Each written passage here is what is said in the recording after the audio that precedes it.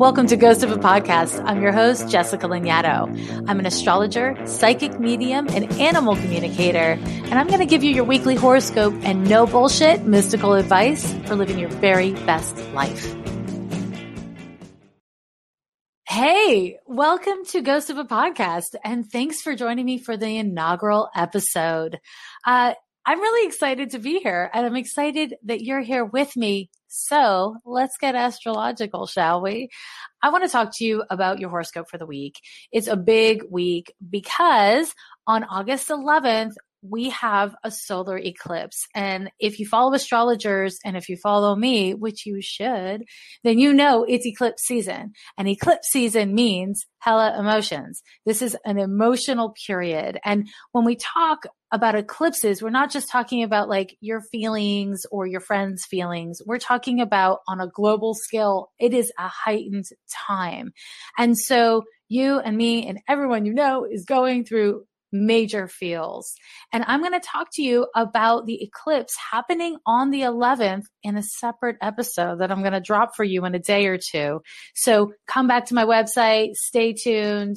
I'm going to give you everything you need to know about that eclipse. But first, let's talk about the week ahead and what really is this thing I do called your horoscope. Or, transits. That's really what we're talking about with astrology. We're talking about the transits that are impacting the world. And so something that I see people get confused by is sometimes I explain things that are happening in the sky and you're like, wow, that is so happening to me and I'm seeing it happening all around me.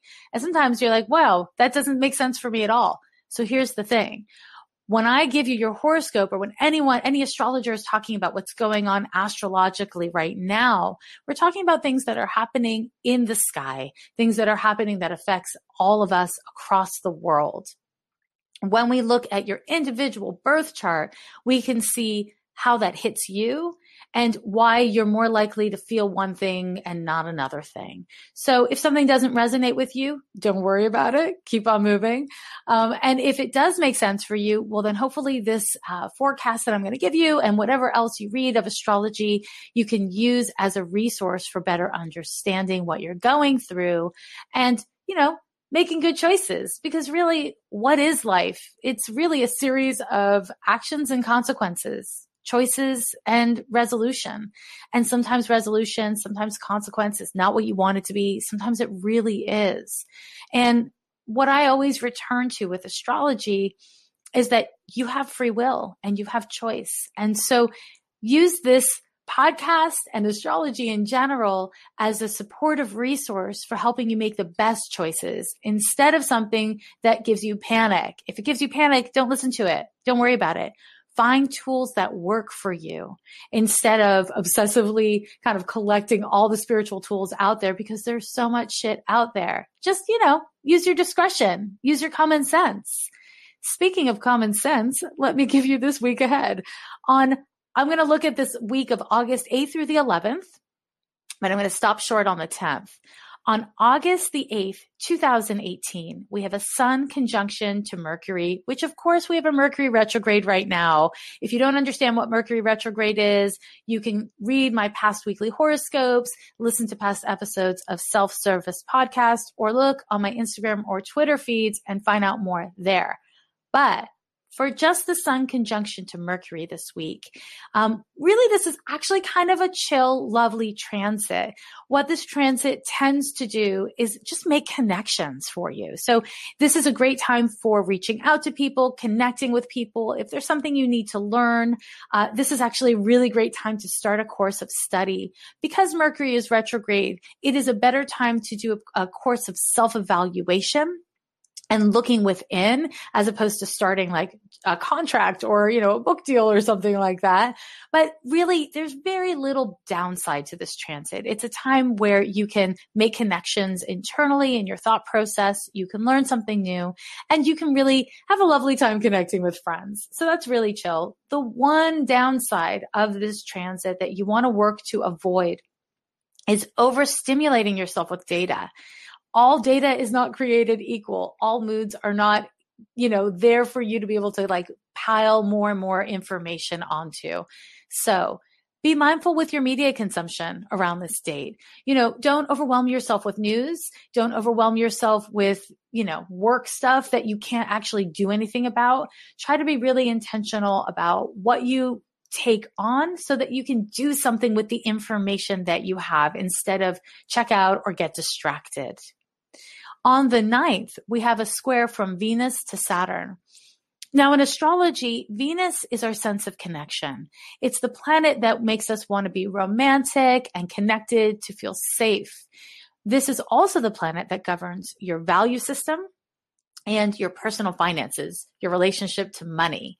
And Saturn is the astrological boner killer. Where we find Saturn, we have responsibility, adulting, the need to really step in and handle things. Saturn cares not at all if it's pretty. Saturn doesn't care about connection for intimacy's sake. It wants connection for a larger function.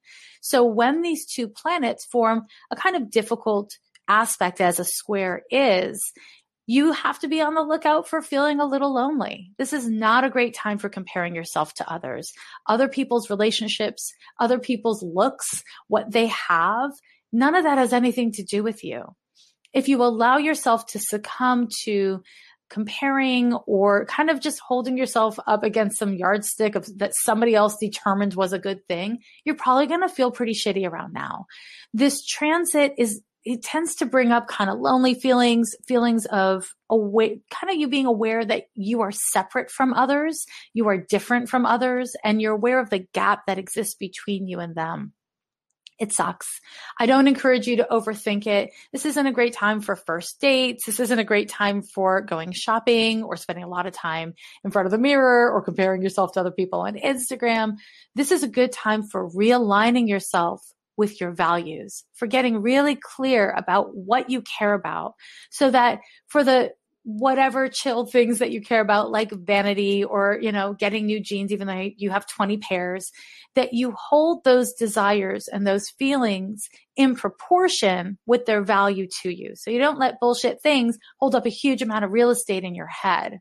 That makes sense? I hope it makes sense. And I hope you do good by yourself, because we can use this transit to kind of become more whole and clear about what we care about, or we can just feel like shit and focus on things that feel bad. There's a choice there. Make some good choices for yourself. On the 10th, we have that Mercury retrograde forming a square to impulsive and expansive Jupiter. So this is a really interesting transit, because what it can do is it can incur all forms and articulations of mansplaining. It is a transit that kind of expands everybody's willingness and interest to talk and figure things out. The problem is it does lead towards soapboxing. It leads towards kind of over-explaining things and not listening.